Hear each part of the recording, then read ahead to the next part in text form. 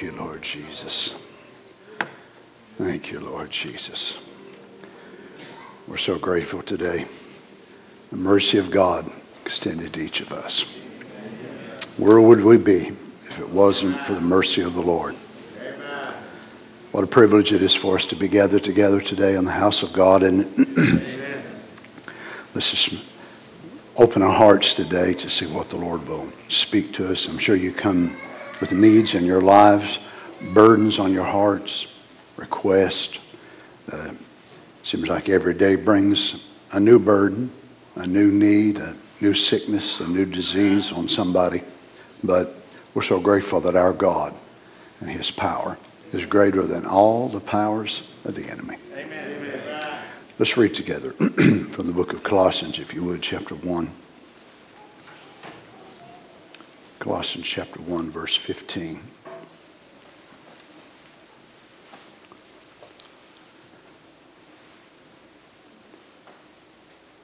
In spite of all that is going on in the world today, all the things that are so troubling, whether it's Russia, Ukraine, whether it's disease, sickness, affliction, whatever it is, none of these things have altered the plan of our God. And sometimes these things happen to pull our attention away from what He really wants us to focus on. That's what His plan really is.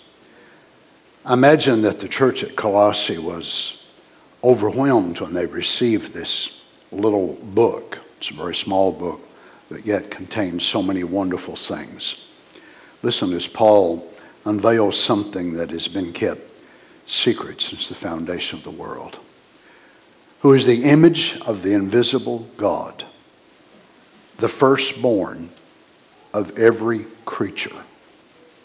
The firstborn of every creature. Now remember, the firstborn in the Old Testament always had special rights. So Christ, the Logos, which came out of God, is the firstborn of every creature. So the firstborn has rights, special rights. Firstborn in the Old Testament was to be the order of the priesthood. Also had a double portion. Many things the firstborn had. For by Him were all things created that are in heaven, that are in earth, visible and invisible, whether they be thrones or dominions or principalities or powers. All things were created by Him and for Him. Now, just because of the new telescope that's been sent out just a few weeks ago, I hope you understand that man, for the first time since the dawn of creation, has been able to look back into light that is millions and millions of years old. They're thinking that they're looking and going to find duplicate universes of things that we have seen for a long time. And yet, they were all made by Him. You're saying, why are they all even there? Nobody ever seen them. I mean, nobody up to this generation's ever even seen some of the things that they've seen and are going to see. It's all a signature of His greatness. He loves it. It was for Him before man ever saw it. Think of the billions of people that have lived on the earth that have never seen what you and I have been privileged to see. He is before all things, and by Him all things consist. Whenever the devil likes to kind of brag to me, I'm going to do this, and I'm going to do that, and I'm going to do something else, this is one of my favorite scriptures I love to read to him. Because he can't say this about himself. Amen. He is before all things, and by Him all things consist. He is the head of the body, the church, who is the beginning, the firstborn from the dead. I want you to notice Paul said in verse 15, He's the firstborn of every creature. Now he says He's the firstborn from the dead. Now He was not the first one to ever rise from the dead, but He was the first one to rise this way, that He maintained His glorified body, and He's still got it today. That in all things He might have the preeminence. Oh God, let that be our desire today. I mean, I'd like to be remembered before the Lord today as we pray. I'd like to mention to you, if you'd be praying for Erica this week and next week, she'll be starting her chemo treatment again tomorrow, and the doctor's going to cut it in half compared to what it was the last time, and they'll be watching her, of course, and making sure that she's able to take it okay. So if you would help us to pray about that, we certainly would appreciate it. Let's just now bow our heads together and call on the name of the Lord. Heavenly Father, we count it a great honor today to be gathered here in this place. Lord Jesus, we're asking you for your mercy once again. We're so glad, as our sister just sang, mercy said no. The devil said was too far gone. Maybe even some of our friends and family said we were too far gone. But mercy said no. Maybe the day we got saved, the night we got saved, some people thought there wasn't even no hope. I'm sure that's probably what they thought about that poor thief on the cross. No doubt that day when the sun had set, all the religious people had gathered together, and they talked about this man, Jesus. They talked about the thieves on the cross, and they probably thought, poor wretched souls. They're down in Sheol, forever lost, never to be able to be saved anymore. They lived such a wretched life. But little did they know, from the cracked lips of one of those hanging on that cross, the Lord Jesus said, this day you'll be with me in paradise. Mercy said no to that man. So Lord Jesus, death, cancer, tumors, sickness, car wrecks, whatever they are, they may come and say they've come to get our life. But once again, mercy can say, oh, no, you don't. Amen. I've got a divine purpose. Amen.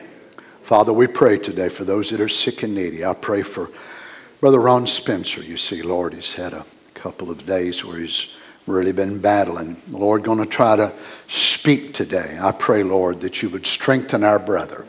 Just be with him, Father. Touch him, Lord. Got an appointment tomorrow, and we're asking, Lord, that all will be well. Lord God, we're asking you that you'd be mindful of Erica. Lord, you see not feeling good today, and Lord, it's like that devil knew that she was going to start that tomorrow and just attacked her today, knock her out of church. But greater is he that is in us than he that is in the world. So we pray, Father, as she starts this tomorrow, that you would just be with her. Lord, you just see, Father, what happened the last time, and just too much for her apparently, but we're believing you, Lord God, that you're going to move. We already speak it in your name. Amen. By your stripes, she is already healed. Amen. Every need today in the visible audience and the invisible, would you speak to us, minister to us today according to your greatness. In the name of the Lord Jesus, we ask it. And the saints said, amen. God bless you. You may be seated.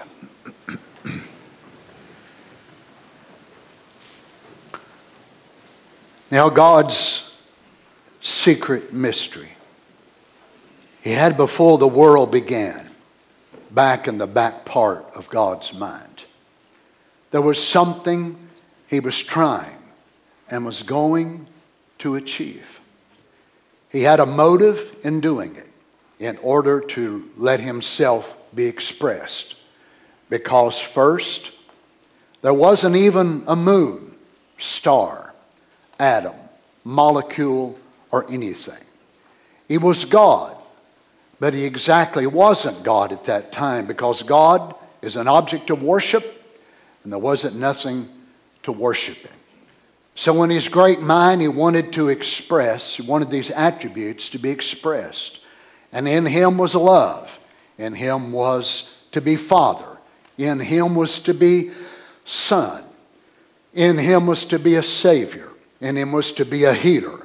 And all these great attributes that we see already expressed, they were in God. As strange as it might seem, he's not known by studies of theology. He's not known by people that would dedicate years, even decades, of their lives. And they would study the Greek, the Aramaic. They would study the ancient Hebrew. They would study every translation from Wycliffe down to King James, trying to go back to the original and make sure they found out the correct pronunciation of every word. And once that is all said and done, you still wouldn't know him unless you ever met the person. Because as lovely, wonderful, and emphatic as his word is, to know his word is not life, but it's to know him, the person of life. We can see from the shadows of the Old Testament and the types that God was allowing a portion of it to be let out, never yet fully making it known.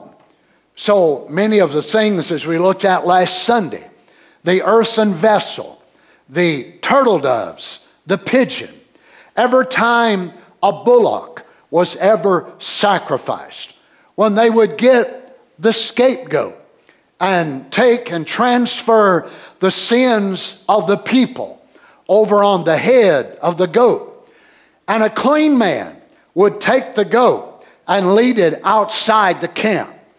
Little did they know they were prophesying. Little did they know every time a leper come to be cleansed of his leprosy, and he went by the Levitical law and did exactly by the letter, the sacrifice, the amount of days, and so on. Little did he know he was speaking of one day a cross by which man would be redeemed not only from a skin disease, but a soul disease. Little by little, God was letting it out, but holding back the mystery of it until the last days. Now we know the last days, when we say that term, last days, it's actually the last 2,000 years, or the increments which are measured not 24-hour days, but as one day is 1,000 years with the Lord. So in the New Testament, God started breaking this revelation of what he wanted to people to see. And Paul was, of course, the first church age messenger, and with this great inspiration, he was able to catch what David couldn't, what Jeremiah couldn't, what the Old Testament prophets could only look at, and they would see it as a darkened glass. It made no sense. The reality of it never struck them. But in the breaking of him coming to the earth himself, God, who shined out of darkness in the beginning and commanded, "Let there be light," and there was light, that same Father God that was so vaguely known in the Old Testament. And when we look at those who had the honored privilege to be able to get a little closer to him than others, they still could not be able to comprehend who and what he was. It was as if though he never let his heart fully be made known under the law. It was as if God let the anger side and the wrath side and the judgmental side of fatherhood be revealed. You know, the Jews themselves were very, very held back and restrained in calling him Father, because they could not relate to him in a term of a loving Father. But they related, even as Malachi pointed it out, that they looked at God as being very harsh and judgmental. Even the law itself did not produce the heart of God, but the heart was kept for the new covenant. So the heart of God was not Moses, Jeremiah, Ezekiel. God made the body, of course, by laying the four corners of the foundation: Abraham, Isaac, Jacob and Joseph. Then God set the body part, which was the founding fathers of the tribes. And God lays the prophets on top of that. And what were the prophets in symbol? They were God's justice and God's judgment. So when Elijah prayed that the heavens would not give forth rain, what was it? Symbolized by brass, turning to the brassy colors, that the light would come down through the ultraviolet rays and come down to the clouds, and to look up there, it would have a brassy look. What was brass? Divine judgment. So the prophets were constantly, thus saith the Lord, this is going to happen, and that's going to happen, and that's going to happen. What were they? The judgment of God. The heart of God was only barely glimpsed on occasion. When Moses stood there in the stead for the people, and God was going to blot them out, and Moses said, if you will blot them out, then blot me out as well. Now here we have a little tiny glimpse of the very heart of God. And that heart was projected through what? A man that was so under the anointing of the day, that the very heart of Christ was able to pierce through this man's being. And once in this dispensation, they could see the heart of God. As quickly as it opened, and this utterance came from this anointing of Christ, it shut right back up again, and they saw justice, anger, wrath. On another occasion and another, the heart of God would be projected. But alas, it would seal back up again. And man wondered and pondered, what would it be? So their view of a Messiah was one that would be a serpent bruiser. He would be a general. He would be a champion.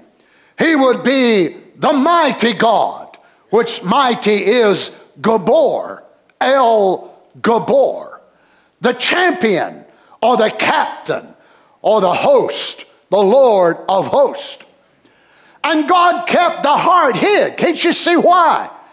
If Satan would have ever seen it in the Old Testament, once the heart of God was made manifest on the earth, he would have picked it up immediately. But he himself also was blindsided. I hope this don't stumble you. By prophecy. You see, there's more to studying prophecy than just, well, thus saith the Lord, thus saith the Lord, thus saith the Lord. Now, we could take today the Old Testament scriptures and paint before you an image today. And we'll begin with Genesis 3, where God said about the Messiah that he would be a serpent bruiser. And we could jump from one to the other, to the other, to the other, and you would be able to see a consistent pattern of why the Jews and the rabbis looked for a general. Because that's what stuck out to them in the Messianic prophecies. And they put them together, and they put one with another, with another, with another. But when it come to seeing that of him which was projected in other Messianic prophecies, such as that he was a man of sorrow and acquainted with grief. And Psalms 22, my God, why hast thou forsaken me? All my bones, they stare at me, they pierce my hands and my feet. Isaiah 53, how that he's going to come, and he was a man of sorrows, acquainted with grief, and he was oppressed, and sadness, that would not fit in their molding together of a messianic champion. That would not fit together with them looking for the Son of David. So they put the prophecies together, but without understanding the heart of God, they missed the heart of the messianic word.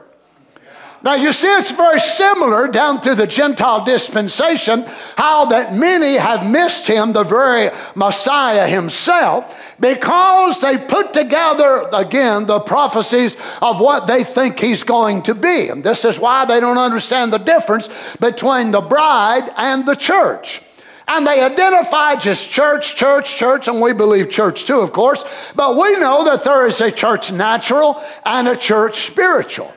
And we look and see that the church spiritual are those which do not come to him based on their own choice, but rather they come to him based on his choice. Church natural, certainly they come, they hear the gospel, they come, whosoever will, let him come and take of the waters of life freely. And why do people miss that again? Because it's that secret part of the being of God that theology will never break to you. It will never bring it to you, but it must come from the very heart of God himself. You see, truly it is a love story. And only those that are in love with the author himself as their husband, not just as their Savior, will be the ones that will be able to read the story, and they will get something totally different from the same pages that others look at, and they hear wrath and do's and don'ts, and you can't do this, and you can't go there, and you can't do something else. Well, you know, people that read that, they're missing a relationship with the author that brings them so in tune that they're able to catch the theme of the book. Now, you know that if you read certain authors, and those of you who read a lot of books, and you catch an author's style, and you're able to see that he or she will hide certain things, and when you watch this man doing this or that, or this woman doing this or that, then you pick up that something there because they're methodical in the way that they do things. And we all are that way. We're very methodical in the way that we do things. So when we read about the Word of God, and we hear about God's great principle of what he wants to do, many of us, of course, were exactly the same way. We believed what we were told by our parents, our grandparents, or people with good intention. And they loved the Lord, and they served the Lord, and they projected what they saw about God under the light that it was shown to them. But can't you see why we needed one who was so close to God himself? There could be no angel that was any more close than Christ Jesus himself, for he came from the very heart of God. He was the very expression of the love of God, which had never been shown. Now, you see, whenever God opened up the side of Adam, and God didn't just take out the chemistry, the element of the blood and a rib out of his side, but God also went inside of his spirit and broke that part away from the man's spirit, the feminist, gentle, tender type of something. That's why when a man meets his true mate, she actually compliments him and he compliments her. But those who don't understand that, and they would look at it, well, you know, it's just a man pick out any, mini, miny, mo, which one of you wants to go? But that's not really a real mate. But if a man really meets that God-given woman, then they are something that merged together actually before the world ever began. And they complement each other. Now, that don't mean they're free from trouble, because they're humans and they'll have their differences there, but there's something about her that complements him, something about him that complements her. And the longer they're together, the more they begin to think alike. And they begin to talk alike. And they begin to, come to a spot to where he can say, well, I'll tell you what, I was thinking today that we might take a little drive and we go down to Troyer's. And she would answer and say, I was thinking the same thing. Now, the reason I use that example to you is because that happened to Carol and I yesterday. Now, those of you that are close to your husband and your wife, you know how that is. You begin to think of things, but that's only a natural thing of the way God and his bride will be. You see, the preeminence that he desired to have in our lives is not controlled by a whip. to where that God is constantly cracking a whip over us and scaring us to death and making us don't do this, and you sisters are scared to death to cut your hair because God will crack that whip over here and boy, just lash you and burn your hide, and you brothers don't dress like women because that whip's going to be cracked over you. Boy, the preacher preached hell so hot you can smell the skin boiling off. Well, we get it that way here sometimes, but that's your fault, it ain't God's. If you'd live above hellfire, you wouldn't have to feel it. Well, praise the Lord. Live closer to heaven and you'll hear heavenly wings and heavenly doves. Live like the devil, he's going to scorch you every now and then. Well, come on, that's right. But how it must please the heart of our Father when He can gain the preeminence in our lives, and He does not have to scare us. He does not have to intimidate us by fear into obedience, but rather it is by love. Why? Because we have the very same thing that was in Christ Jesus. What is that? The heart of God. You see, the Word of God is wonderful. We love it. We so appreciate it. Oh my, I read it. I study it every day of my life. I meditate on it. I think about it. And I love God's Word. But without the heart of God being in me that way, I wouldn't feel the same way about it. But whenever you have the heart of God and you're in love with Him, then it places something inside of you that even your trials and your difficulties can become sweetened by the presence of God. Even when you're going through things and you just don't understand them. And the devil will try to come around and raise up that one little three-letter word which is so powerful and so dangerous, and that is the word why. Why? Well, why are you going through this? And why are you going through that? And why this? And why that? Come on, anybody going to preach with me this morning? But you see someone in love with Him, even when they do not have the answer to why, they're able to commit it right back into the hands of God and say, I know the thoughts that He thinks toward me, and they are good and not evil.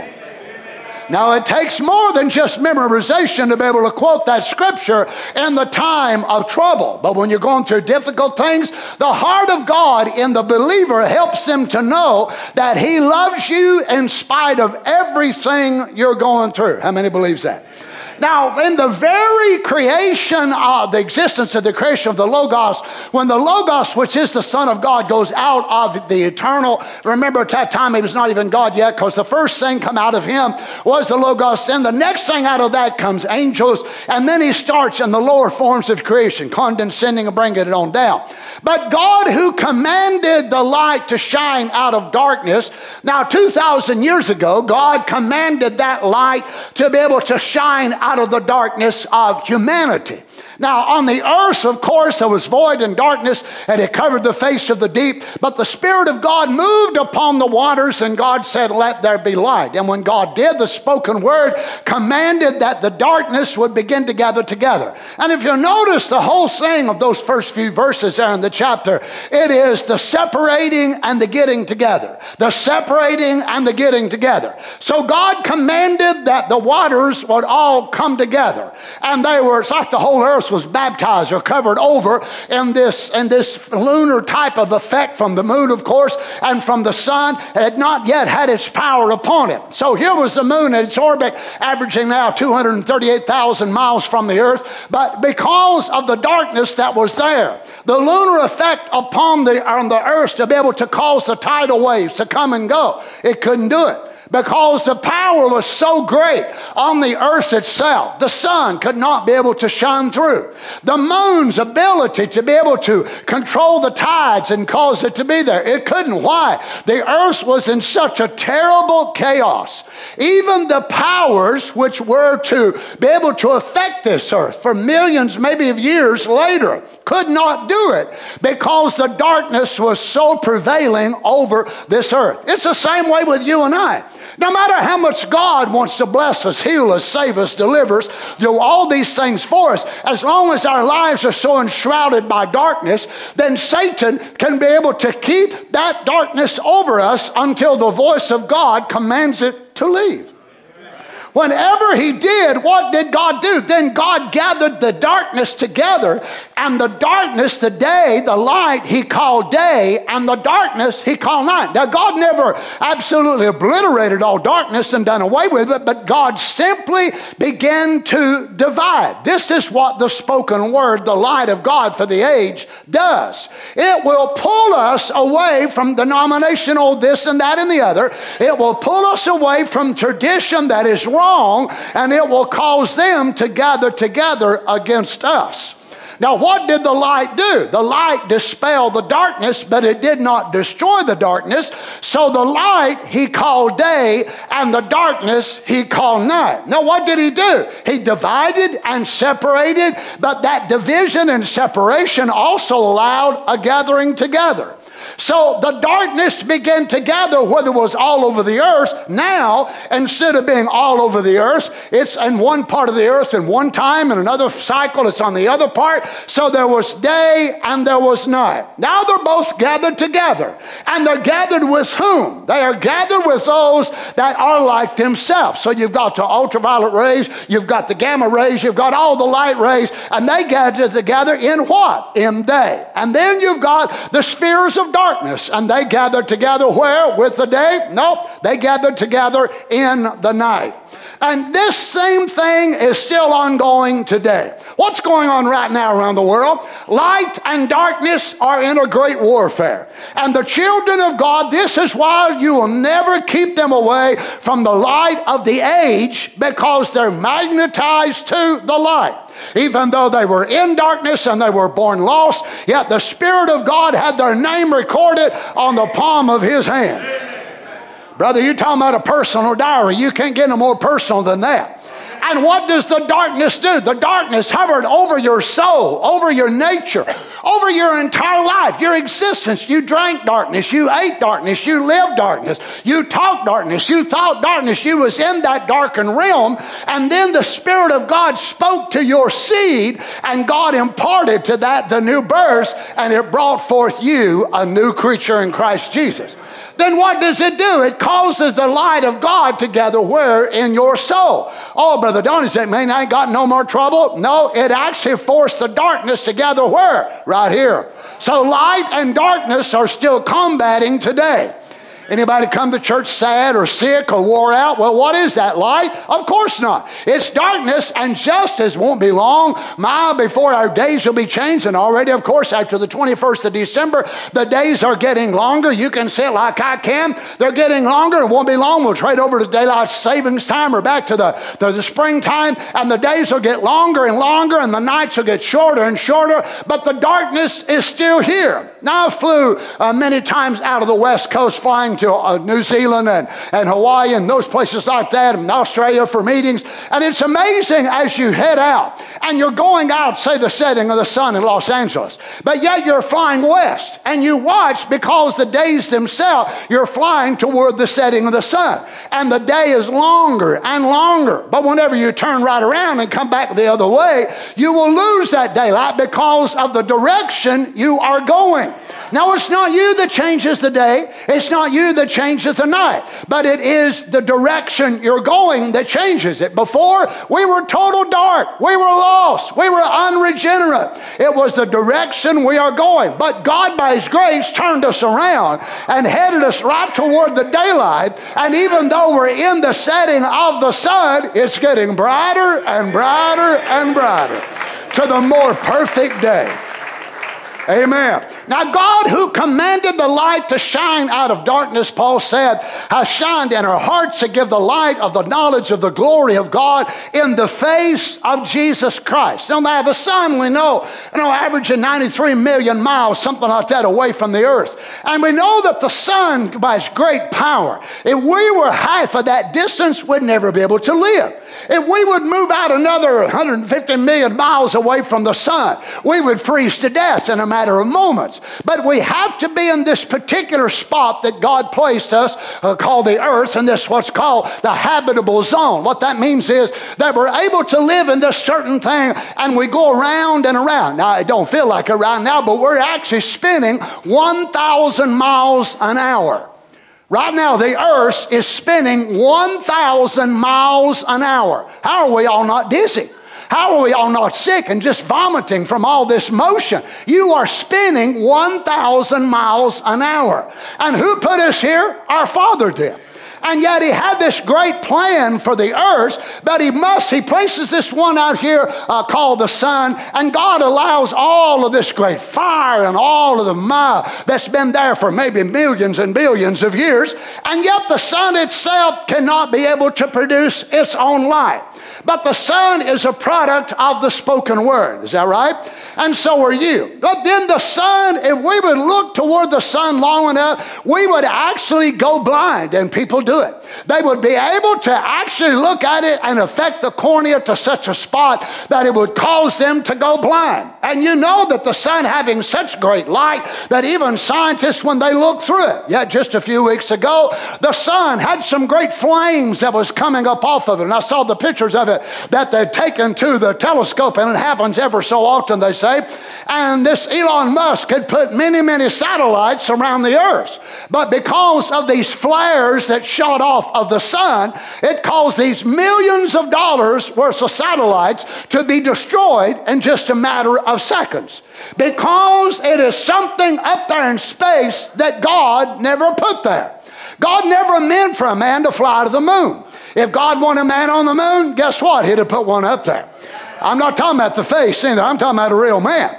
So, but it's man's curiosity and man's nature to want to move from his home where God put him to figure out what's going on out there. How many millions of acres are laying in Arizona, New Mexico, and Texas that are desert if they'd spend some of that money and be able to go and bring the water and raise all kinds of crops to feed the hungry around the world? And man's got all types of things right here he still ain't never figured out, but he wants to get out yonder somewhere. Well, when they get out there, they ain't going to find nothing, no way. One of these days, we're going to go past them faster than a bolt of lightning. Is that right? Because we're going not to another planet, but to another dimension. And I heard a scientist say the other day that by this new telescope there, James Webb telescope, that they're going to be able to find aliens out there. And they're going to be able to find all kinds of life. I thought, I know where there's all kinds of life at. But James Webb can't be able to pull into it. But it is in another dimension that is faster than this one. And I hope you understand it. That dimension is not over 20 feet from where we are this morning. Some of you say your loved ones are millions of miles away. Oh, they've died and gone to heaven somewhere. They're not that far away at all. Remember when the prophet was leaning back on the headboard that day, and he said he looked at his body and he said, "Thou where I was, I raised up from my body," and he said it wasn't 20 feet. It's a dimension. It's not time travel. It's dimensional travel. And God created 7 dimensions, of course: light, matter, time, science. Where the unbeliever goes, where the believer goes, and where God is. And when we leave this body, our soul has the ability to travel faster than light or sound or rockets or whatever more that man can make.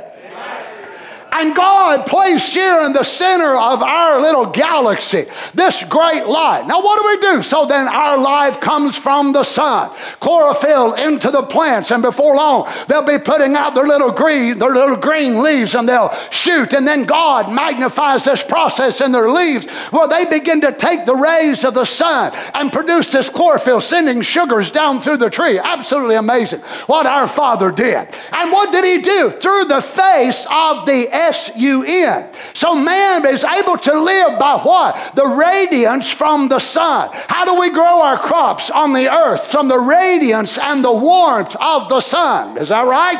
How is it that our animals live, and water and hydrogen and oxygen and so on the earth? From the face of the sun. That's wonderful. But let me tell you something. God knew there must be another face on another sun to not bring botany life and animal life and human life, but eternal life.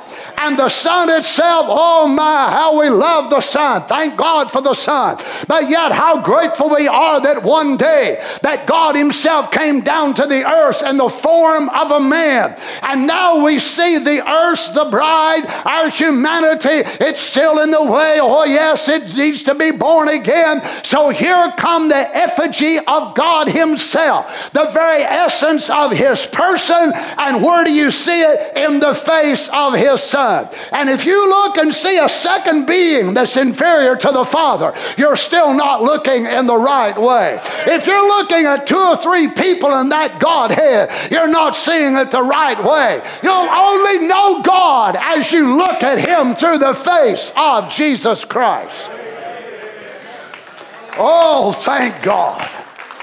Notice Paul says to give the light of the knowledge of the glory of God in the face of Jesus Christ. But we have this treasure in earthen vessels, that the excellency of the power may be of God and not of us.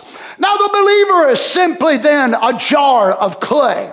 And it is the treasure that is within their vessel that has the great value. We are weak. We are feeble. We get cracks and scars and scrapes and this and that and the other. And it's not us really that is the great thing anyway. But we are the ones that are blessed by God to carry this treasure inside of our humanity. Aren't you grateful for that today? We are not the origin of this treasure. Remember, the jar itself does not produce this treasure. It was not the jars that the Dead Sea Scrolls were found in that produced the Dead Sea Scrolls. But the Dead Sea Scrolls found there in the cave of Qumran actually was produced by these men who were replicating the most complete book of Isaiah, found right there in the Dead Sea Scroll. Parchments of Jeremiah and of Ezra and different ones. On and on and on it goes. But the Dead Sea Scrolls themselves were written by men. They were replicated by men who took the original and wrote off of that. And then they put the treasure inside the jar. The jar was simply as a container to preserve them. So are our bodies today. So the gospel, eternal life, is the deposit of God placed inside of our jars. That's why I've said before, if you're a pauper or if you're a millionaire, there ain't no difference in your jar. Some of you's a little fatter than the others are. Some of you's a little darker. Some of you got light hair. Some of you got no hair. Some of you are brown. Some of you black, whatever more. But it's not the jar itself that is the most valuable part. It is the treasure that we pack. Inside this jar, let me tell you something, when God seals the soul with eternal life, even though the jar is breakable, even though the jar is subject to sickness and disease and heartache and trouble, yet once the soul is sealed with eternal life, that treasure is absolutely yours forever. Those of you that have the baptism of the Holy Ghost today, you will never lose that through eternity. Now, watch this as Paul goes into it in a little different way. In 2 Timothy chapter 2, verse 20, in a great house there are not only vessels of gold and of silver, but also of wood and of earth, and some to honor and some to dishonor. Now, Paul has used many different metaphors when he's laying out here the book of Timothy, and it's actually written to Timothy, the preacher Timothy, with his name on it. And yet God wants Timothy to be able to get a hold of some of these principles. To Paul, you know, as an elder by now, 60-something years old, and Timothy's in his 30s, early 30s at that. So he's a very young man. And Paul wants Timothy to be able to catch this and realize what the setting is. Now, he's used the metaphor of a soldier. He's used the metaphor of a gardener. He's used the metaphor of all different types of things. Now he's going to change and use it again. Now watch what he says. In a great house. Now listen to me carefully so you don't misunderstand me.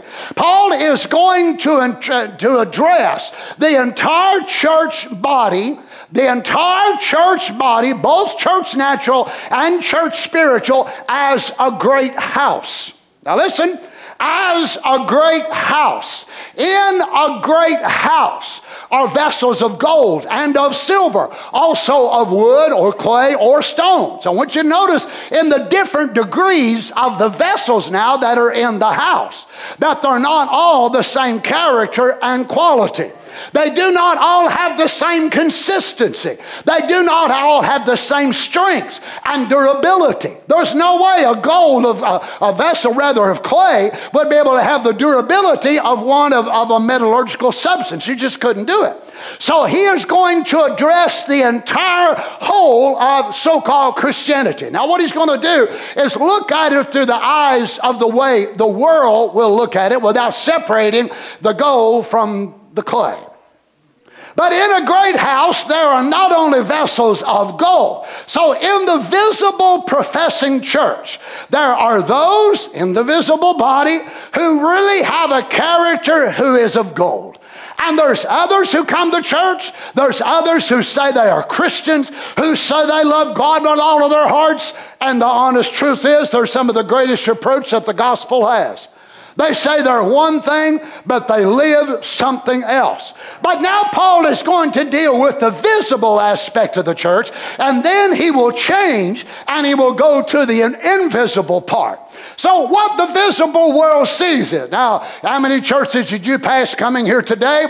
How many denominational ones, and how many that was, independent and whatever more, interdenominational? And yet each of them have what they feel like is the truth. Well, if they didn't, they certainly wouldn't be there.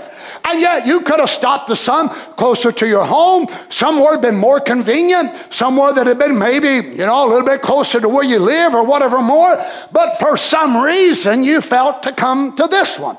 Well, there was another reason why that other folks did not feel to come to this one.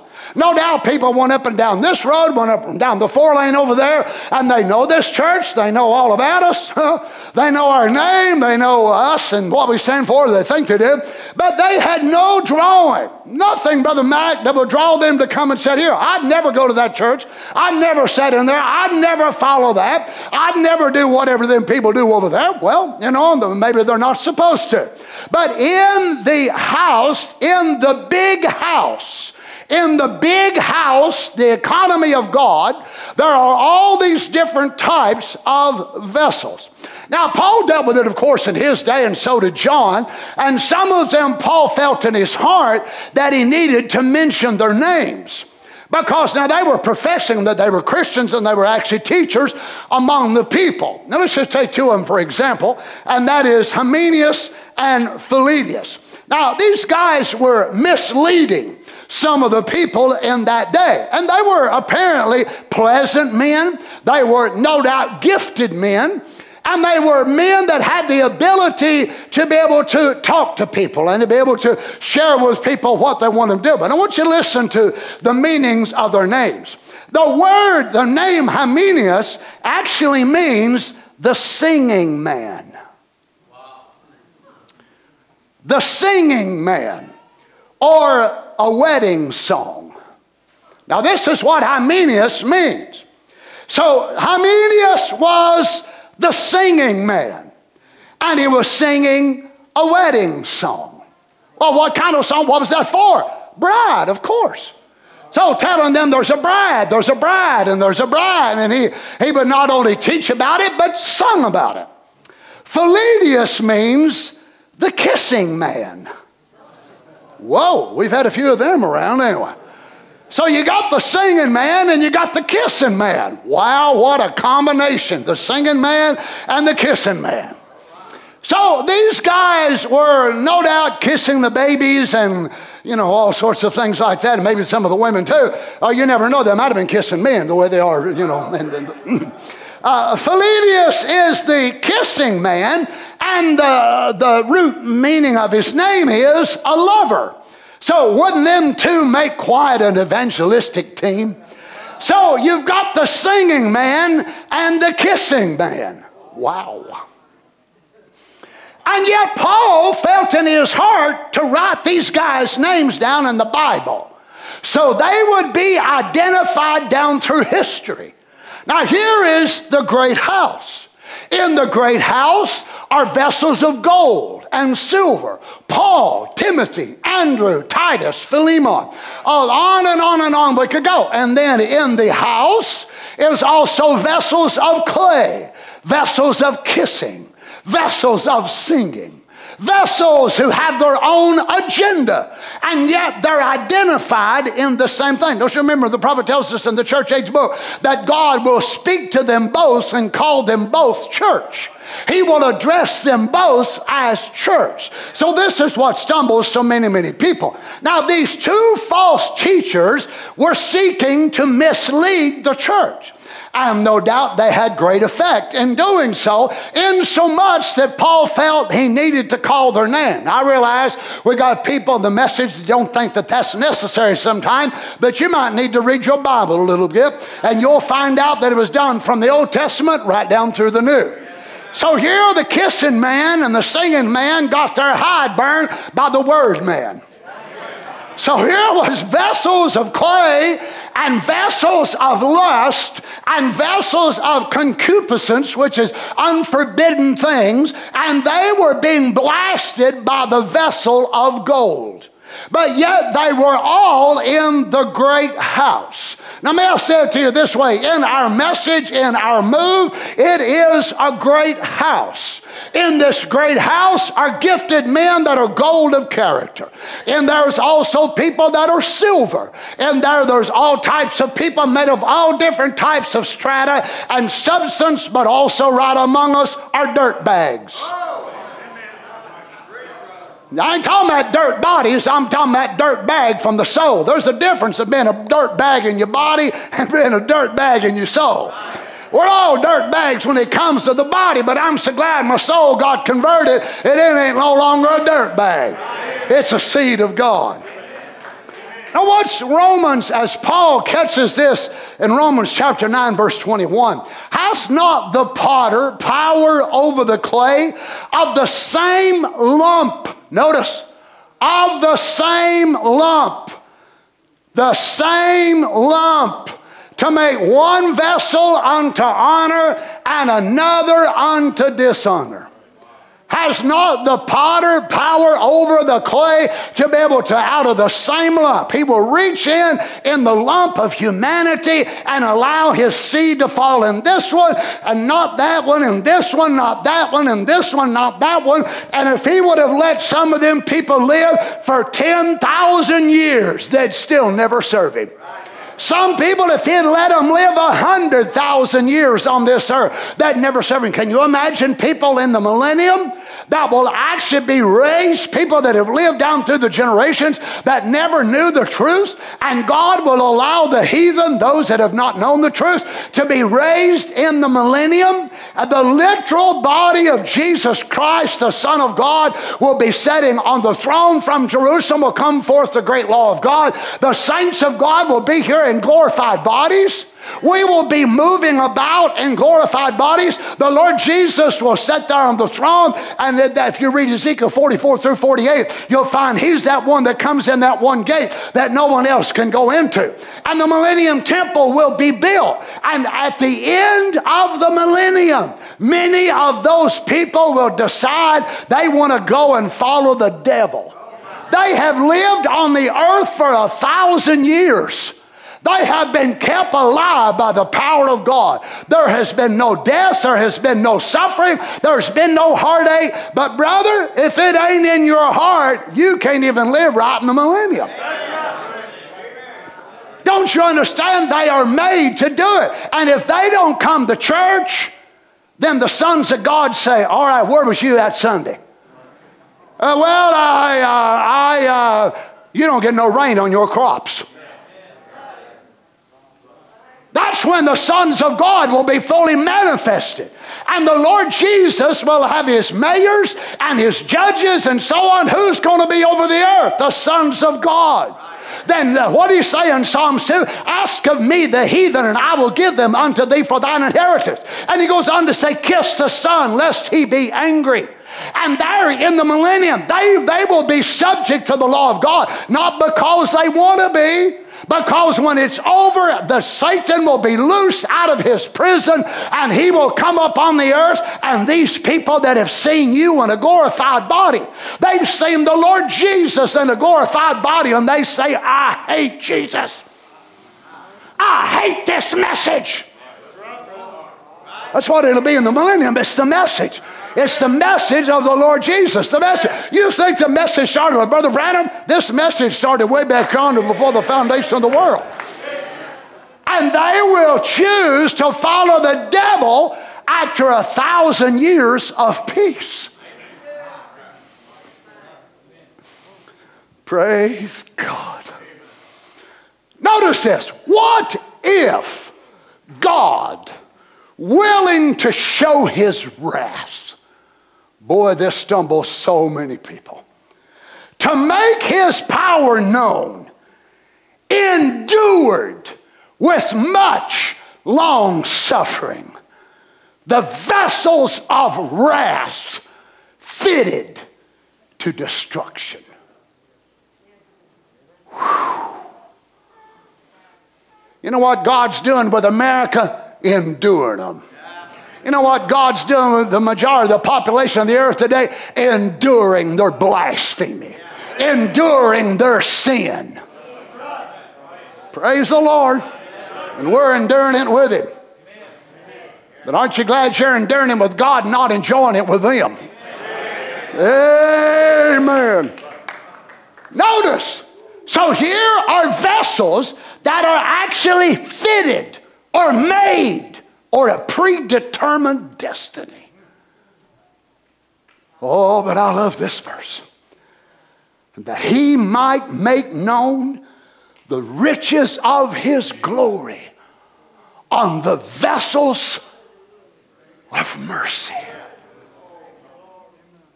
So they're vessels that are actually called vessels of mercy. And then there's these other vessels up here that are called vessels of wrath. You say, how could he be just in doing that? He could see them from the very beginning. Let them live 1,000,000 years and they'll still hate me. Let them live during the time of the millennium. They'll still hate me. They'll despise me. So he takes and shapes and molds them and titles them Vessel of Wrath. Vessel of Wrath. So in the great house are all kinds of vessels of wrath.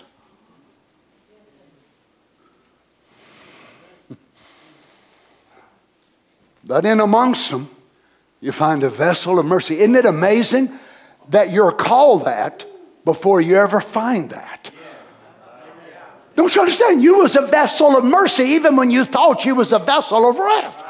You thought, I'm going to hell. I'm lost. There's no way in the world for me to ever. But you didn't. You wasn't able to read your true name on your vessel. You thought that's who you were. That was the nature you was manifesting. That's what you thought you was going to wind up being. But God said, that ain't who you are. Mercy said, no. No. You're not a vessel of wrath. You're living like they live, but that's only temporary. That's only a temporary setback to your election. You're going to manifest who you are. I called you a vessel of mercy. Notice, so is the parable of the net. It's also a story of the great house. Matthew 13:47. Again, the kingdom of heaven is like unto a net that was cast into the sea and gathered of every kind. Now remember, the kingdom of heaven, which when it was full, they drew to shore and sat down and gathered the good, into vessels, but cast the bad away. So when the gospel is preached, it's like a net. So preachers stand up here swinging it around. Got him.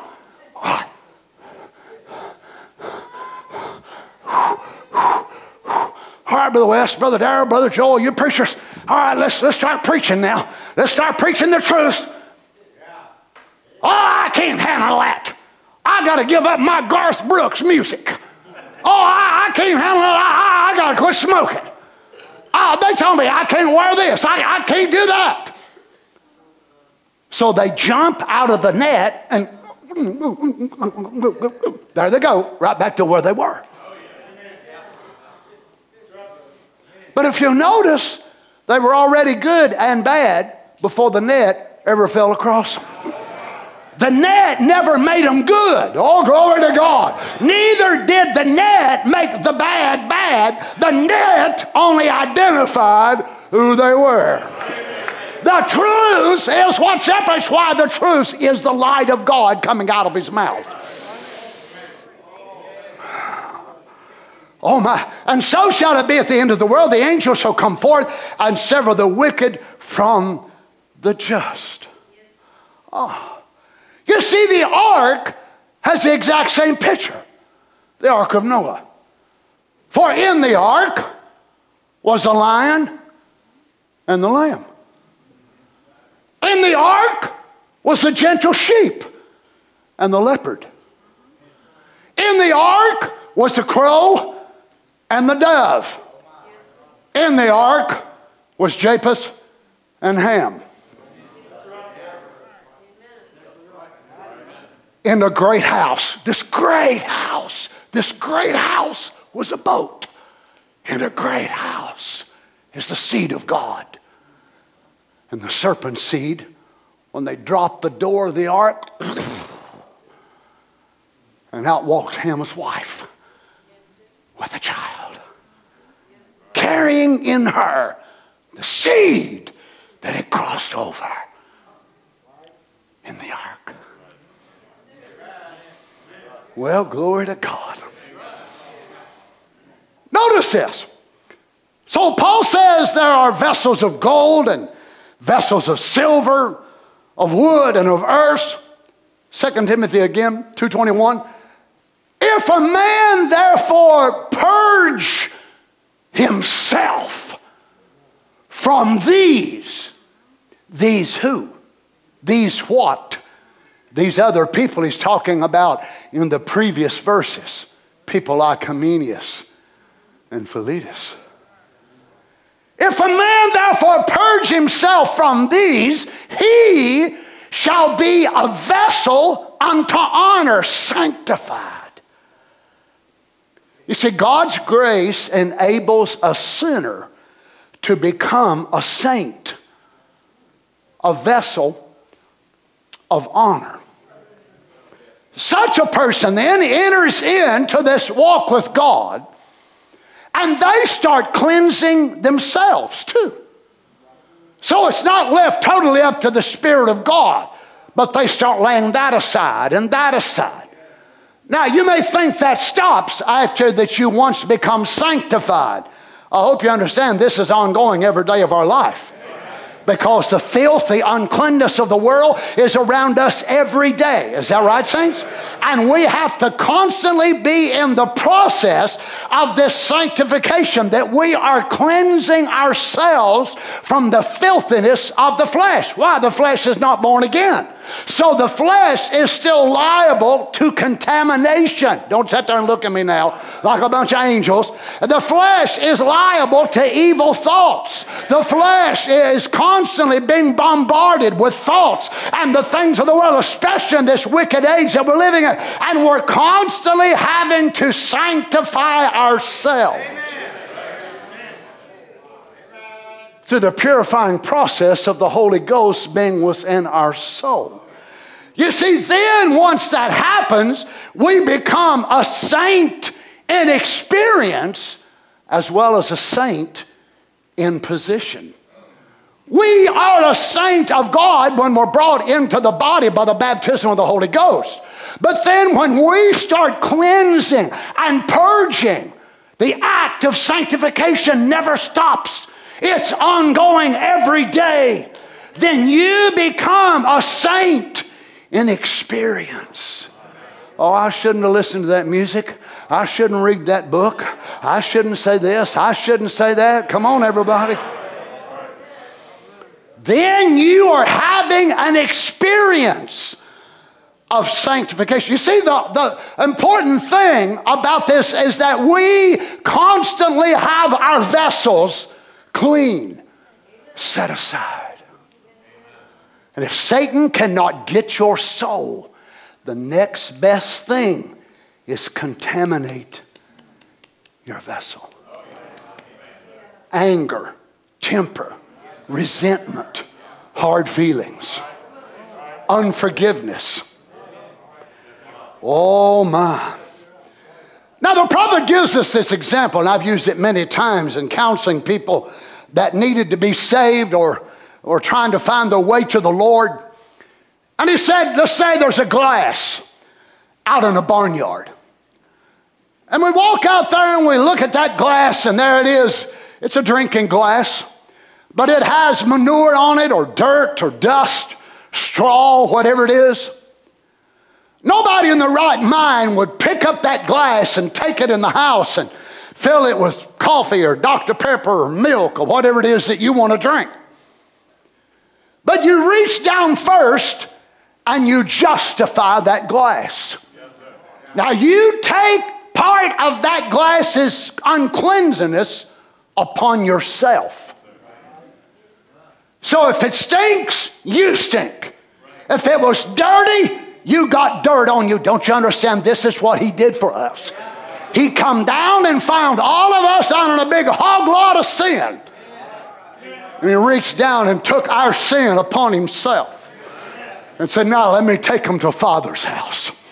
Let me set them on the altar, because remember, it was the altar that sanctified the vessels of the Old Testament. How could a pot made of gold, brass, silver, wood, or a jar of clay ever become sanctified to use in the presence of God? Because of where it was placed. Now the gold might have come from Ophir. It might have come from here or there or there. It was still of the earth, earthly. But what was it that made them vessels so holy and so sanctified? They were set on the altar of God. Once set on the altar of God, the presence of God, the mercy seat, the blood made that vessel sanctified and holy. Oh, what's this? Verse 21.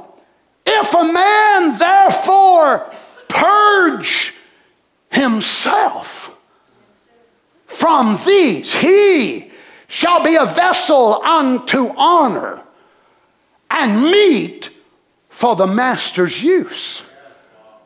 So we have this container. It's out in the barnyard. Oh, goodness.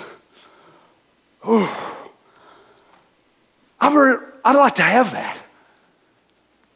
But it's got manure on it, dirt. Whew. Well, I can't even stand it. But I want that. And if I want it, I'm going to get it. So I reach down and I take its filth on me. Now my hand, which was clean, is now defiled. I pick it up. I take it in the house. I turn on the water, put the stopper in the sinks, use some of Carol's Dawn. I start washing and washing. I'm picky. Man, am I a picky outfit. So one time wouldn't be enough for me. Sorry, maybe some of y'all could. Maybe you could sprinkle it and still drink out of it. So I wash it and I wash it. I don't see no straw. I don't see no dust. No chicken droppings. I'm going to wash it again.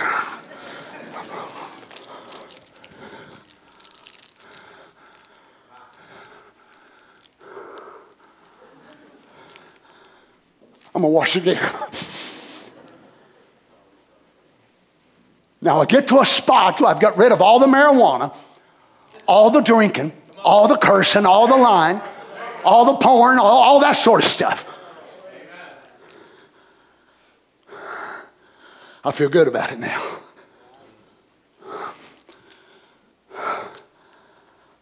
Praise God. Now it raised its hands and said, "Glory to God! I'm saved!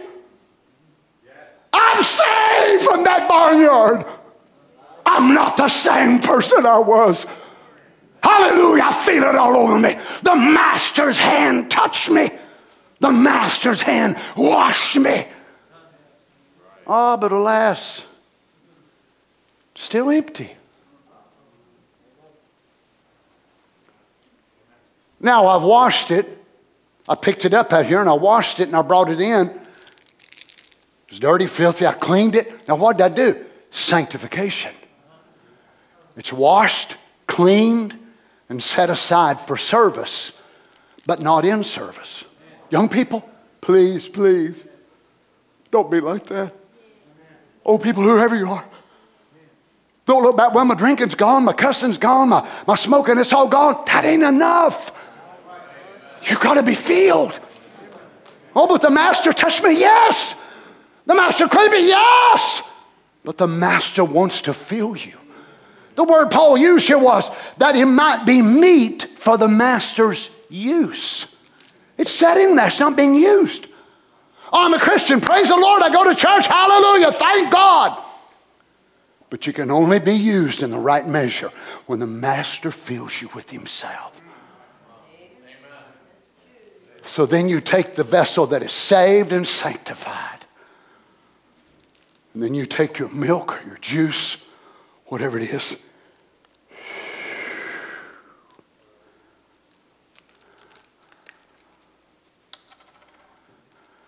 Then you will take your lips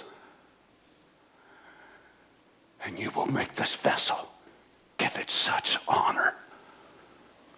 You will press it to your lips.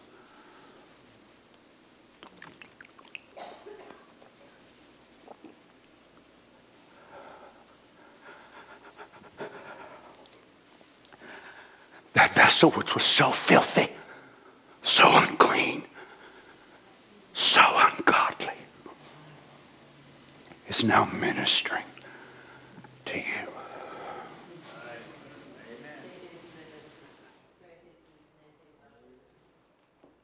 This is what God wants the bride to be. Not just cleaned and hallelujah and glory to God and singing man and preaching man and shouting man, but something that can give God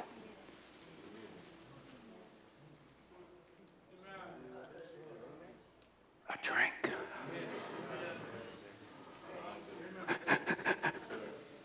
Don't you understand when we come to church? It ain't just about us getting something. It's about us giving something. That we give Him praise. That He takes me, Brother West, takes you, Sister Janet, you brothers and sisters, to His lips. And the prophet said, the wife ministers to the king. That He fills you with Himself. Now He sends you back out into the barnyard to see if there's any more glasses out there. Then you become a vessel for the Master's use. But there's filth, all kinds of stuff out there everywhere. And sometimes you'll step in it. Come on, you know what I'm talking about. Sometimes we need to have a prayer with the Lord. Lord, forgive me for that. You ever get that old stench of the world on you? It ain't your soul. It ain't your desire. It's where you're at. Amen. But here comes the washing of the water by the Word. And it looses you. Let's bow our heads. We ain't got enough time to finish.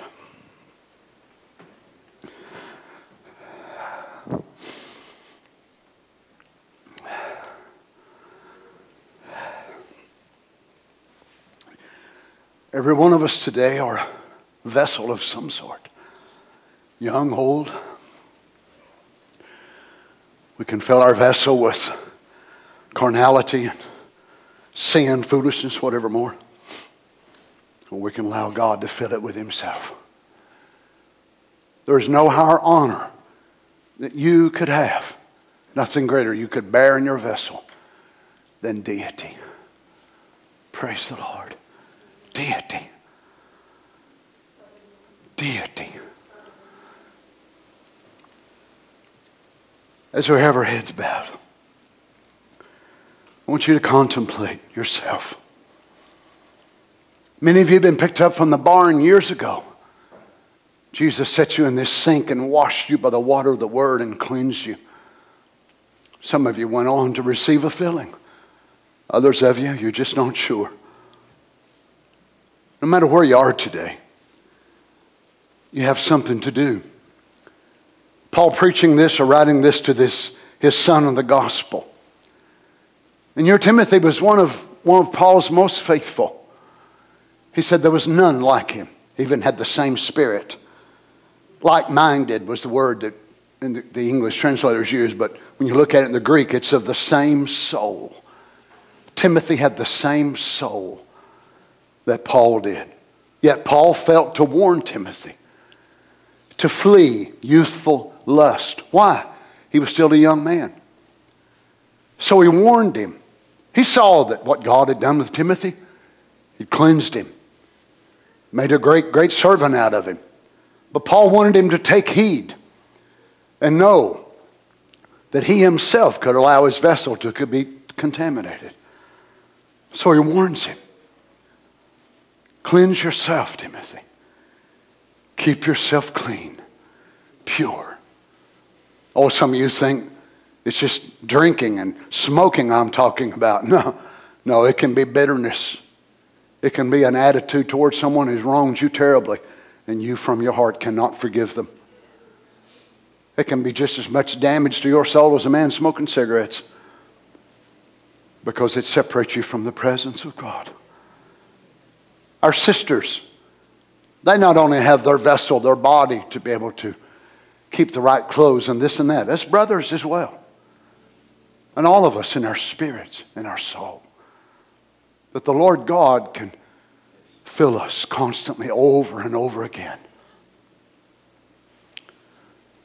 How many of you have that desire in your heart today? You want to be a vessel for the Lord Jesus. Hallelujah. Me too. Can we stand together?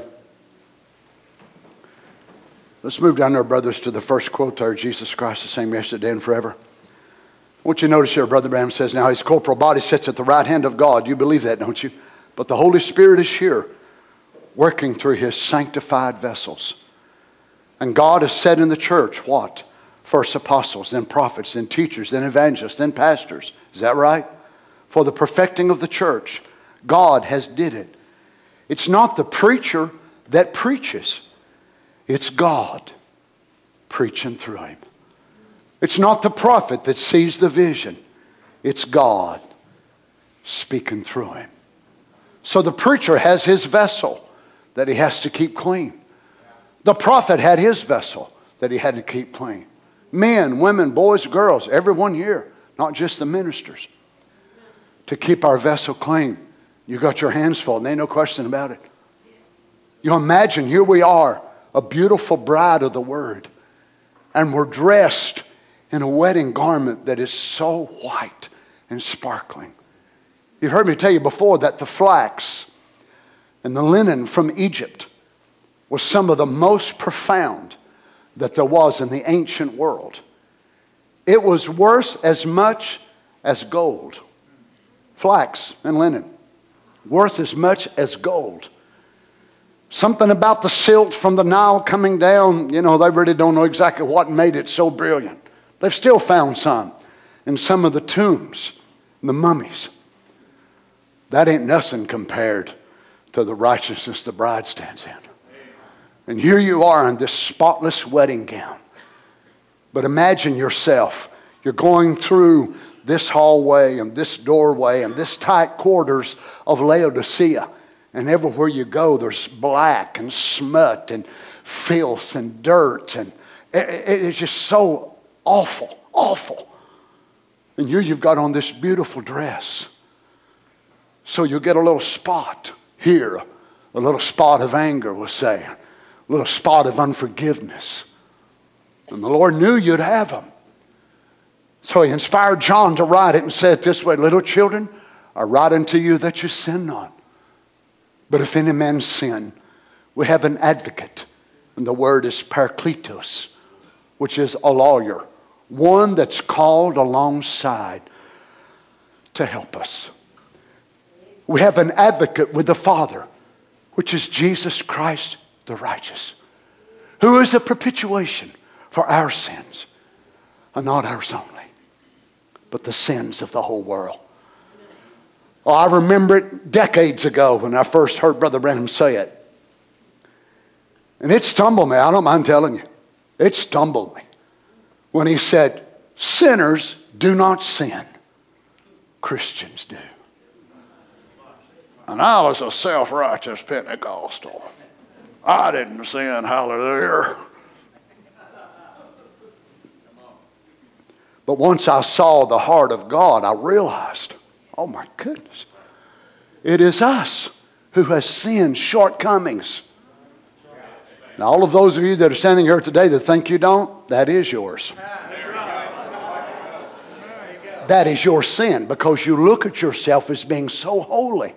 How could any of us in this world with our carnal humanity stand very far in the presence of God and not see our shortcomings and our faults? The only way that's possible is you've never been in deep enough. You just got picked up out of the barnyard. You're still sitting on the counter. You're barely washed. But the closer you get to him, it's no wonder that Brother Branham, after these visitations, I'm convinced a lot of these folks that have left the message, they apparently never really listened to many tapes. You know, they studied and read books, which ain't the same. But if they would hear him pray and hear him talk to God and hear this man that stood in the presence of angelic beings and fought with demons and all this and that and the other, and they would hear that man the way he addressed God and then want to try to convince me and you he's a hypocrite. You see, people who are so harsh and so judgmental of others, it tells me they've never been deep enough in the presence of God. Because once you get that far enough, brother, sister, you realize you're just like all the rest of us. If it wasn't for the grace of God, you'd go straight to hell. Amen. Me included. There is none righteous. No, not one. Praise God. Let's bow our heads together.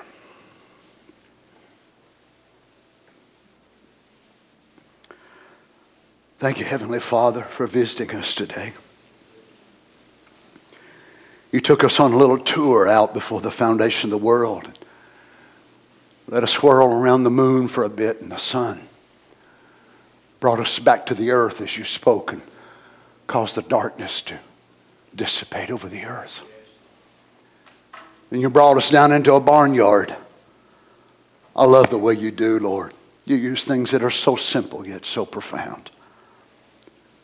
Probably a lot of these people could see as I could see when I was preaching that. I could see myself picked up out of that barnyard as a 12-year-old boy. When you come down, I couldn't come to you. I had no way to get up to where you were. But you come down to me. It was you that come in the barnyard of where I was. Dear Jesus, you picked me up, started washing me. Thank you, Lord. Now, Father, I'm so grateful as I stand among hundreds today that I believe that's happened to them. Now, dear God, you have committed to us that we ourselves must also be in the purging process. That it's not just going to be you that's going to do it all the time, but we will purge ourselves. When we see things about us that's wrong or things that we pick up that don't please you. Oh, Father, I pray you'd help each of us today. I can think of no greater honor. Lord, I think of many singers. Elvis Presley learned to sing in church. Learned to shake his leg and drove the people crazy in those days. As an Assembly of God boy, shouting and seeing his mama, his people shouting under the presence of God. Stand and sing with that voice. Then he turned that vessel over to the devil. Oh, they crowned him the king of rock and roll. But he had to turn down the great king to become a king. Lord, we could think of many, many others. Many of the famous country stars that have lived down through the years had their beginnings in church. Many of them to this very day that are some of the most popular had their beginnings in church. Oh, they'll make a gospel album out every now and then. And Bill Gates will let him get on his friends deal. That's because he gathers that types of stuff. But they can go ahead and drink and do all their sorts of things and make a gospel album every now and then and get on Gaither and Friends and sing. That's the vessels in a great house. And then go out and live like the devil. Lord Jesus, we don't want to be that way. We want to be vessels. Lord God, I wish I could explain to them how I felt just a few moments ago when I took that lid off of that Gatorade bottle and turned it up to my lips. I felt humbled. I felt honored because I feel like that's what you want to do with us today. So fill us with your goodness and your mercy, Lord Jesus, that you can turn us up while people are blaspheming your name, ridiculing you, say you don't even exist. But if you need a fresh drink, Lord, let my life bring Jesus a fresh drink of water. Hallelujah. Oh, Lord God, let my life right here in this service, let me be able to love you and worship you and adore you. Take my little vessel in your hands, Lord. Turn it up. I'll adore you. I'll worship you. I'll praise you. I'll bless your name. Oh, Jesus. Help us today, Father, I pray. How many wants to do that today? Would you just raise your hand to God? Those of you that are streaming at home, maybe in France, Norway, Canada, wherever you are, different parts of the earth, may the Spirit of God so deal with your heart right there where you are. Cleanse your vessel. Cleanse your vessel.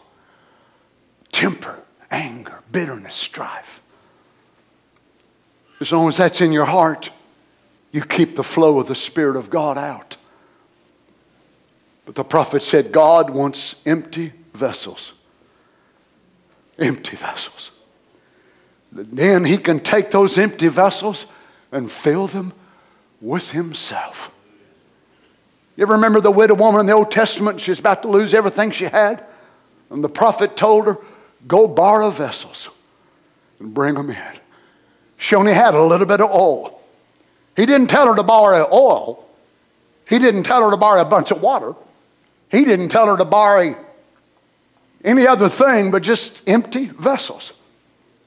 Bring empty vessels, and then the miracle was performed that all those empty vessels were filled out of that one. What was it? Christ. Christ. So what did God do? God brought what? By a prophet's word, a prophet's message. Gather those empty vessels. And we got into the house of God. Thank you, Lord. And God took that one vessel and filled another, and another, and another, and another. Do you understand? He was the fullness of the Godhead bodily. All the Holy Ghost that's in the earth today was bottled up in that one person, the Lord Jesus. So God gets us in the right house at the right time, at the right place. Then God takes Christ, hallelujah, and pours him into you.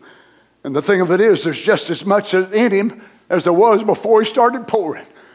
He's poured millions of souls for 2,000 years, and the same fullness is still in him today as it always was. Praise God. Oh, Jesus. Lord, I believe with all of my heart I'm sealed. But Lord, sometimes I feel like I need a refilling. Oh, Lord, I raise my hands in your presence today, Lord Jesus. The burdens of life, the difficulties and things we go through, Lord. We feel like we need to gather like them apostles did, and after they received the Holy Ghost, the prophet said they got another refilling. Oh, he said there's one seal, one baptism, but then we get filled and refilled and refilled. And ain't that it runs out, we give it out. Praise God. Come by today, Lord Jesus, would you? Visit us here today, Father. Oh, refill us with love and mercy and joy and forgiveness and healing. All the things we have need of, Lord. We worship you, Lord God. Anybody wounded? Would you just raise your hands? Just ask him, Lord, refill me. Refill me, Lord Jesus. Sometimes I feel like I get depleted, Lord. I need a refilling today. Oh, Jesus, pick me up, Lord. Press me against your lips. Make me a vessel. The Holy Ghost don't come from me. It don't come from us as individuals. We are not the originators. We are only the jars. Oh, Lamb of God, fill us today, I pray, Almighty God. May the presence of the Lord God come among us now, Jesus. Heal the sick. Deliver those that are bound. Deliver those that are captive, Father. In the name of Jesus, may your healing virtue extend to those at home. Father, those that have a need, grant it, I pray, Lord. We worship you, Lord Jesus. We worship you, Lord Jesus. All right, little bride, now it's your turn. Jesus wants to be loved and praised and worshiped right here this morning. Is there anybody that's got anything in you that you'd like to turn back and give praise and water to him? For over an hour now, he's been speaking to us. Could we take just 5 minutes? That shouldn't be asking too much out of us. He's been dealing with us for over an hour.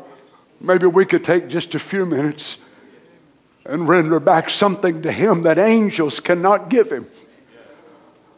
I can give him praise from a redeemed soul coming out of lips that's going to be redeemed after a while. Hallelujah. We worship you, Lord Jesus. Oh God, we go back in our memory to when laying out there in that old barnyard, Father, all the filth of the world on us. But in grace, you reached down and picked us up. You washed us, you cleansed us. Then, Father, you filled us and you put us in service. Lord God, may we remain in service until breath leaves our body. Hallelujah. Then we'll gather together in the sixth dimension with all the other jars that have held eternal life. Praise the Lord. We worship you today, Lord Jesus. Oh, let's just worship him together, saints. I know you got plans today. It's a pretty day. You got lunch there, but let's just forget about lunch for a few minutes. Oh, let's just take a minute. My goodness, think of the filth you was in. Think of where you were. And he reached down and picked you up. If it just washed you, that'd been enough to praise him for eternity. If he just reached you up and took his precious hands and bore your sin on himself. But he did that, then washed you and cleaned you. And then said, now stand still. I'm not going to put Kool-Aid in your milk or Coke or Pepsi or Sprite. I'm going to baptize you with myself. I'm going to fill you with deity. Praise the Lord. I'm going to fill you with deity. Now I'm going to send you back out on the barnyard. Let your light so shine before men that they may see your good works and glorify your Father which is in heaven. Hallelujah. Let me love through you. Let me extend mercy through you. Oh, Lord God. Help us today, Jesus. Love through me, Jesus. Heal through me, Jesus. Touch through me, Lord God. Help me to say a kind word, oh God. Press me to your lips. May I be your microphone, as it were, Lord. May these people be a thunder voice, the voice of God lived out in this day. We worship you, Jesus. We worship you, Lord Jesus. Hallelujah, Father. Hallelujah, Father. Thank you, Lord Jesus. Brother Joe Brown, will you come and sing that? The more that I surrender for us. Oh, Jesus, we worship you. Don't just give him your wallet, friends. Don't just give him what part you want him to have. Give him that which you treasure the most about yourself. Give him your pride. Give him everything you are. Praise the Lord Jesus. Oh, Jesus, if I've got anything held back about me today, Father God, show me what it is. Lord God, may your Spirit go amongst us today, Lord. May you search every heart, I pray. Hallelujah. Go ahead, Brother Joel. The more that I surrender,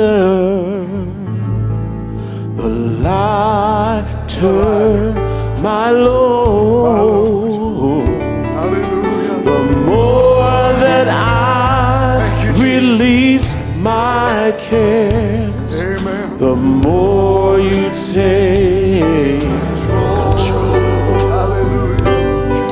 The more that I can humble myself, the more you lift me up.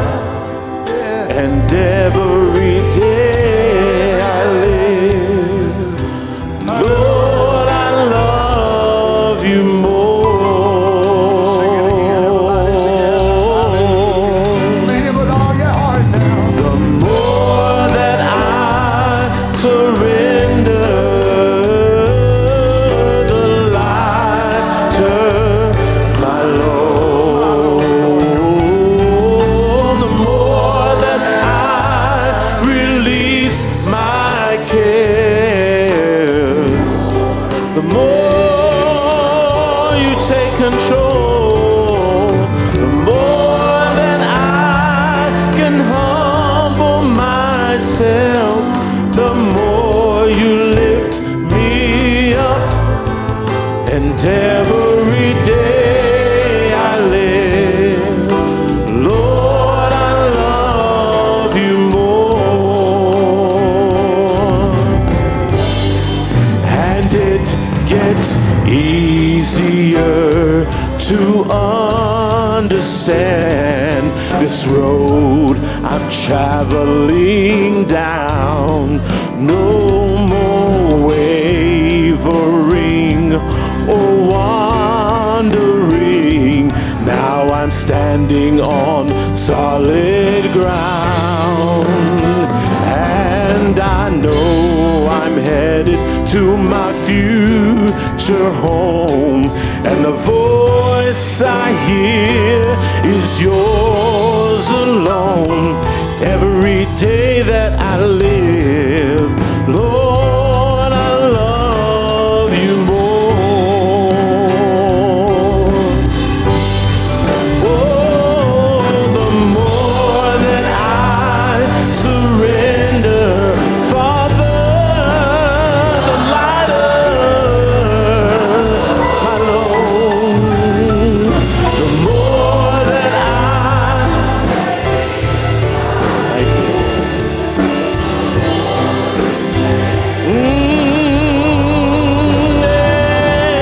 the more that I can humble myself.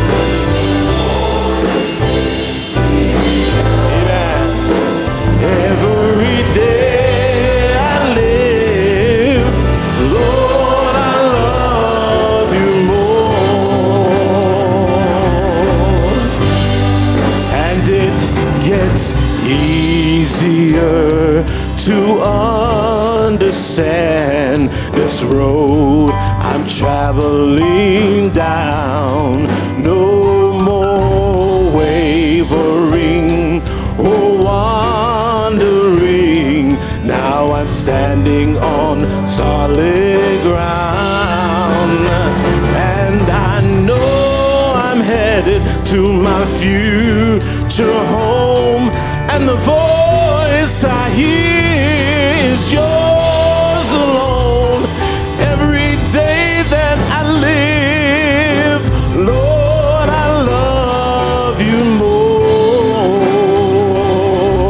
The more, the more.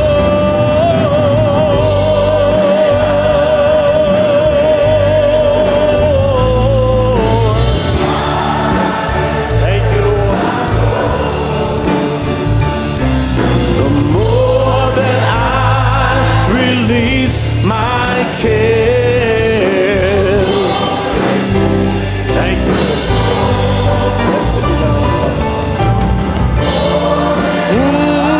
If I could just learn to humble myself, I know you pick me up every day I live.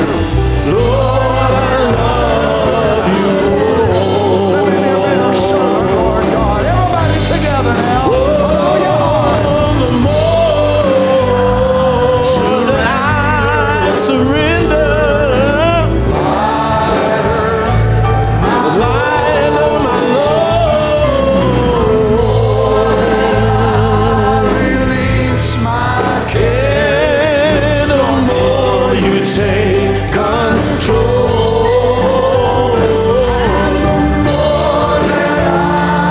can humble myself. The more you pick me up. Every day I live, I love you more. Oh, the more. Thank you, Lord. Blessed be thy name, Father.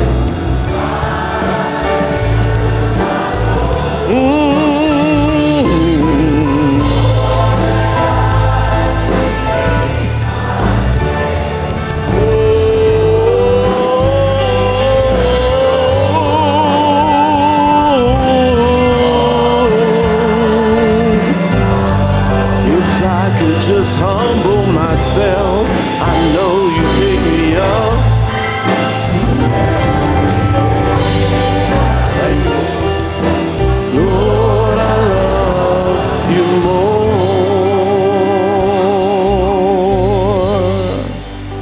Make me a vessel of honor to God. Thank you, Lord Jesus. I want to worship be you, a Lord. vessel Lord. of honor Lord God. to God. Grant it, Lord Jesus. We'll give our jars to you, Lord. Sanctified, holy, that I might be a vessel Thank you, Lord God. of honor Grant it, Lord Jesus. to you, God. God. Hallelujah, hallelujah. We worship you, Lord Jesus. Take every man, woman, boy, and girl. Maybe the teenage boy, the teenage girl that's feeling the pull to the world. Satan trying to get them to mar that vessel. Oh, Lord God, may you keep them. Oh, Jesus, if they could sit down and talk to some of these who took those years and sowed their wild oats, as it were, how they wish they could be able to go back and relive that life. Help these young people, Father, I pray, to realize what an honor it is to be a youth,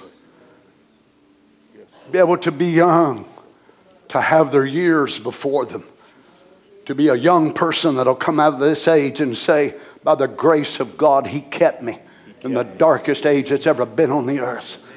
When Satan has got so many things aimed at our young people. But Lord God, while he's got hell aimed at them, you've got the Holy Ghost aimed at them. Amen. Praise God. Oh, Jesus, if there's a one of our youth today that doesn't have the Holy Ghost, Lord God, I pray in the name of Jesus, may you come by today, Lord, and fill them. Help them, I pray, Lord, that they'll not be satisfied by just being cleaned up out of the barnyard, washed at the sink. but they'll not be satisfied until you fill them with yourself. Grant it, Lord God, in the name of Jesus. Praise the Lord. How many can say it's been good to be in the house of the Lord today? Praise the Lord. Hallelujah. Hallelujah.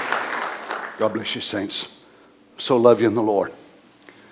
May each of us take our vessel, present it to the King. Well, I know this and I know that. No, that's the problem. Right here's what the prophet said God wants. Empty vessels. So He can fill us with His goodness and His mercy, His kindness, and whatever more. And we can minister to others and turn around and minister to Him. God bless you. Let's pray together and we'll be dismissed. My Father, I thank You for this meal that we've received today. I thank You for breaking forth the bread of life. Oh, Jesus, You know what we have need of. May we take this and ruminate on it as sheep do. May we think over it in the days that are to come. Help us, I pray, Father. Keep us by Your grace. And help us to realize You will keep us as far as in the allocation that You're supposed to. And then You commit a certain portion of that keeping to us.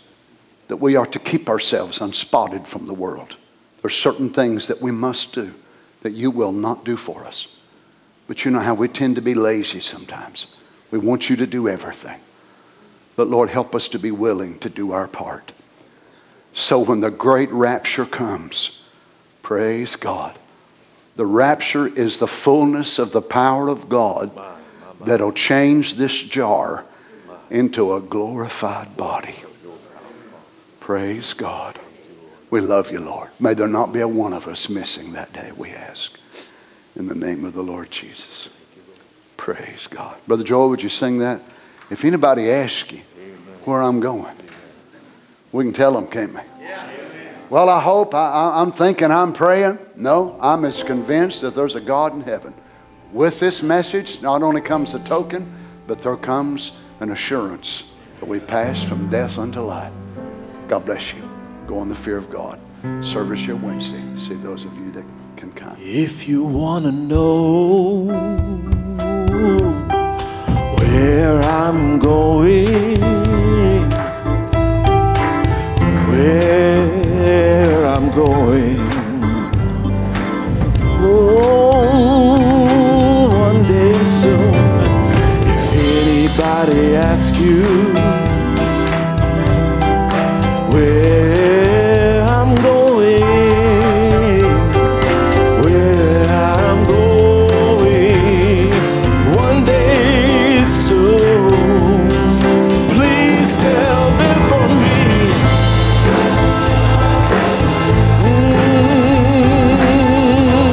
Yeah.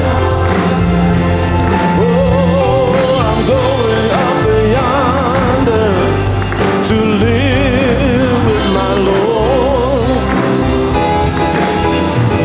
I'm going up yonder. Thank you, Lord. Oh, I'm going up yonder to be with my Lord. Now I can take the pain, the heartache that life is sure to bring. I have comfort in knowing I'm gonna put on wings and fly from this old messy world.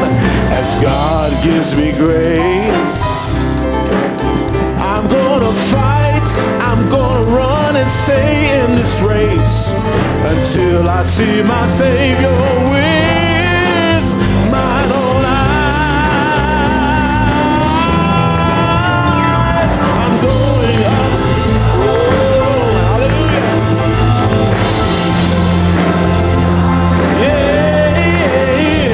Yeah, I'm going up yonder to be with my Lord. I'm going up yonder. Thank you.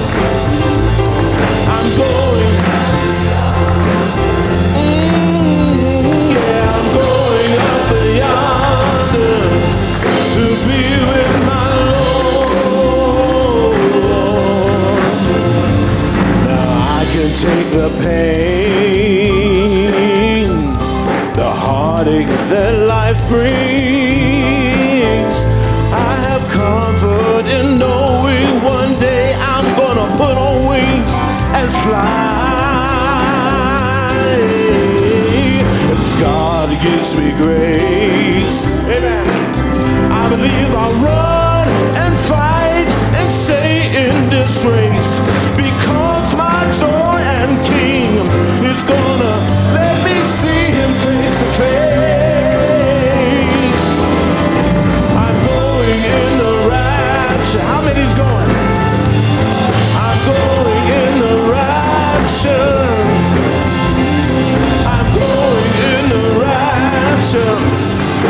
Goodbye, bye, bye, bye, bye, bye, bye, world. I'm going in the rapture. I'm going in the rapture. I'm going in the rapture to be with my Lord.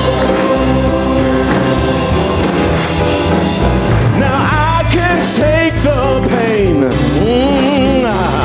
the heartache that life is sure to bring. I have comfort in knowing one day I will soon bid this world goodbye. You know, God, he's going to give me grace to run, to fight, and stay in this race until I see my Savior